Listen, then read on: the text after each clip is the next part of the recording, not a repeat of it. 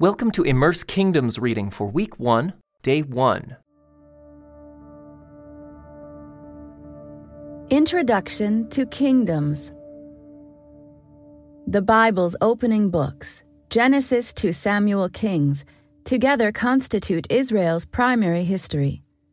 This opening story covers the events from God's creation of the world and his intentions for humanity to the account of Israel's covenant failure and forced exile from the Promised Land. The first 5 books, beginnings, take us to the point when God's people have been freed from slavery in Egypt and are about to enter the land promised to their ancestor Abraham. The story continues in the next 4 books, Joshua, Judges, Ruth, and Samuel Kings, as Israel enters the land and is commissioned to be God's light to the nations. It is God's plan for his new people to inhabit a new place, the template for showing all people what it means to follow God and help the world to flourish. These books are written in narrative form and have a prophetic viewpoint, always calling Israel to be faithful to the Lord, their high king. As these books begin, God's people are living under God's 3 earlier covenants made with Noah, Abraham, and Moses. The story moves ahead with a description of the events surrounding the 4th covenant. This covenant is with David, Israel's 2nd king, and promises a lasting dynasty of kings descended from him. Originally, the Israelites didn't have a human king because God himself was their king. Once Abraham's descendants grew into a nation, God sent Moses to be their liberator and leader, freeing them from slavery in Egypt and guiding them to the land of Canaan. But Moses was a prophet, not a king. A new leader named Joshua then leads Israel into the Promised Land. He defeats their enemies and divides the land among the 12 tribes. But Joshua wasn't a king either. In the years that follow, as described in the book of Judges, God raises up a series of leaders called judges to rescue the Israelites whenever their disobedience results in their falling under foreign control.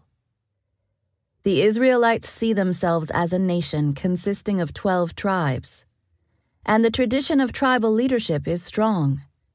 But still, this period shows that while they have no king, all the people did whatever seemed right in their own eyes, leading to disastrous consequences for the whole nation. In the book of Deuteronomy, Moses foresees that the people will want a king, and when they do, the king will be required to make himself a copy of the law and read it daily as long as he lives, enabling him to lead the people into covenant faithfulness. As the period of the judges comes to a close, the time certainly seems right for a king like this to exert a central authority over Israel and restrain the rampant lawlessness. So when Samuel, the last of the judges, is growing old, the Israelites ask him to appoint a king for them. God sees this as a rejection of himself as their king. But he relents and tells Samuel to anoint a man named Saul. Saul eventually proves stubborn, self-willed, and disobedient. So the Lord tells Samuel to anoint David to replace Saul as king. After much intrigue and danger, David finally comes to the throne. He makes grave mistakes himself, but God still knows David as a man after his own heart because he deeply loves and respects God and his covenant. David's faithfulness to the Lord serves as the standard by which all of his successors are measured in the long book of Samuel Kings, which begins with the stories of Samuel, Saul, and David, and then traces the whole future course of the Israelite kingdom. However, because the kings turn away from the Lord and worship other gods, violence and oppression are introduced, and the kingdom splits in 2. Both kingdoms are later conquered by foreign empires, and the Israelites are forced into exile. At this point, God's plan appears to be deeply threatened. His chosen people have failed to fulfill their commitments in the covenant relationship and are therefore losing their temple, their king, and their land. Just as Adam and Eve were exiled from the garden of God at the beginning of the story, so now Israel is exiled from God's new Eden, the Promised Land. The tension in the overall story rises here to fever pitch. Abraham's descendants are supposed to be the means by which God will bless and restore the world. But now, all seems lost. Only one thread is left. God's new covenant with King David promises that God will not abandon David's family and kingdom. Whatever work God will yet do through Israel for the sake of the world, He will do through this royal line.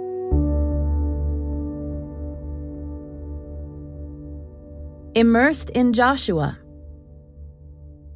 The story of how the tribes of Israel became a kingdom begins with the conquest of the land of Canaan.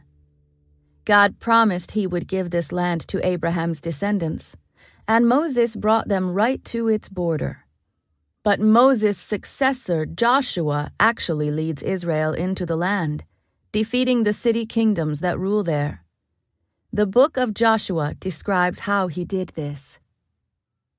Throughout the land, there are walled cities, each ruled by its own king. As long as these fortified royal cities remain in hostile hands, the Israelites will be under constant threat. The biggest threat of all looms immediately before them as they enter Canaan. Jericho is an imposing fortress that controls the fords of the Jordan River. If the Israelites manage to cross over, but then can't defeat Jericho, the river will become a barrier, trapping them where their enemies can destroy them. The task is daunting, but God promises Joshua, "I will be with you as I was with Moses. I will not fail you or abandon you. Be strong and courageous, for you are the one who will lead these people to possess all the land I swore to their ancestors I would give them." The book of Joshua has 3 major sections. Most of it is in the form of a narrative, but at various places there are important lists, including records of defeated cities and kings and of land allotments for Israel's tribes. The book opens with a description of how God prepares Joshua and the people for entry into the land, and then guides them across the Jordan River. It begins with God commissioning and encouraging Joshua in his task, while also urging Joshua and the people to continually meditate on the instructions God has given to Moses. Joshua sends spies into Canaan, and then leads the people into the land, crossing the Jordan River on dry ground. In their new land, they celebrate their Freedom Festival, Passover, and, for the first time, eat food from the land of promise. Next, Israel invades the central region of Canaan, and then spreads out to both the northern and southern regions. Key to this section is the realization that God Himself is fighting for Israel, thus keeping His promises to Israel's ancestors. The warfare Joshua conducts is brutal, but in the context of the story, the nations are removed from Canaan because they had become utterly corrupt, just as Israel itself will be brutally removed in the future for its own detestable practices. These events must be read within the context of God's ongoing story of redemption, especially in light of God's supreme revelation later in Israel's Messiah. Once the land has been conquered, the second section explains how Joshua divides it among the tribes. We may wonder why there is such a detailed description of the allocation of the land, but this gets at the heart of the covenant. God's intention has always been for His people to thrive in the physical place He set apart for them.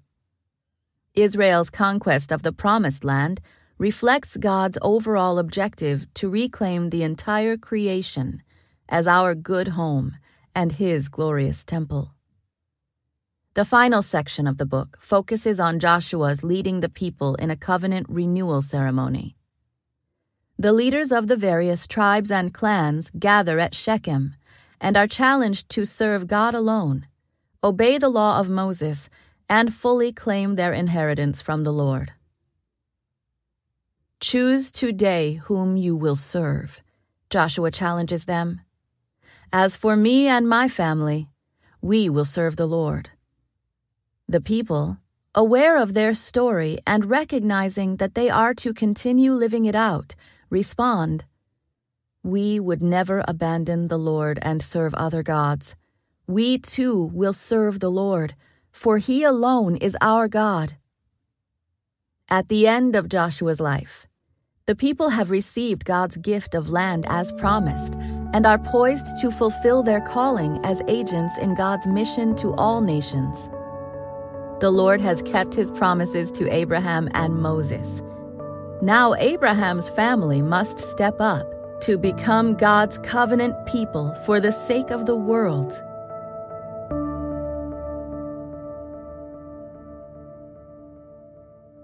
The Book of Joshua. After the death of Moses, the Lord's servant, the Lord spoke to Joshua son of Nun, Moses' assistant. He said, "Moses my servant is dead. Therefore the time has come for you to lead these people, the Israelites, across the Jordan River into the land I am giving them. I promise you what I promised Moses. Wherever you set foot, you will be on land I have given you. From the Negev wilderness in the south to the Lebanon mountains in the north, from the Euphrates River in the east to the Mediterranean Sea in the west, including all the land of the Hittites. No one will be able to stand against you as long as you live, for I will be with you, as I was with Moses. I will not fail you or abandon you. Be strong and courageous, for you are the one who will lead these people to possess all the land I swore to their ancestors I would give them. Be strong and very courageous. Be careful to obey all the instructions Moses gave you. Do not deviate from them, turning either to the right or to the left. Then you will be successful in everything you do. Study this book of instruction continually. Meditate on it day and night, so you will be sure to obey everything written in it. Only then will you prosper and succeed in all you do. This is my command. Be strong and courageous. Do not be afraid or discouraged, for the Lord your God is with you, wherever you go." Joshua then commanded the officers of Israel, "Go through the camp and tell the people to get their provisions ready. In 3 days you will cross the Jordan River and take possession of the land the Lord your God is giving you." Then Joshua called together the tribes of Reuben, Gad, and the half-tribe of Manasseh. He told them, "Remember what Moses, the servant of the Lord, commanded you. The Lord your God is giving you a place of rest. He has given you this land.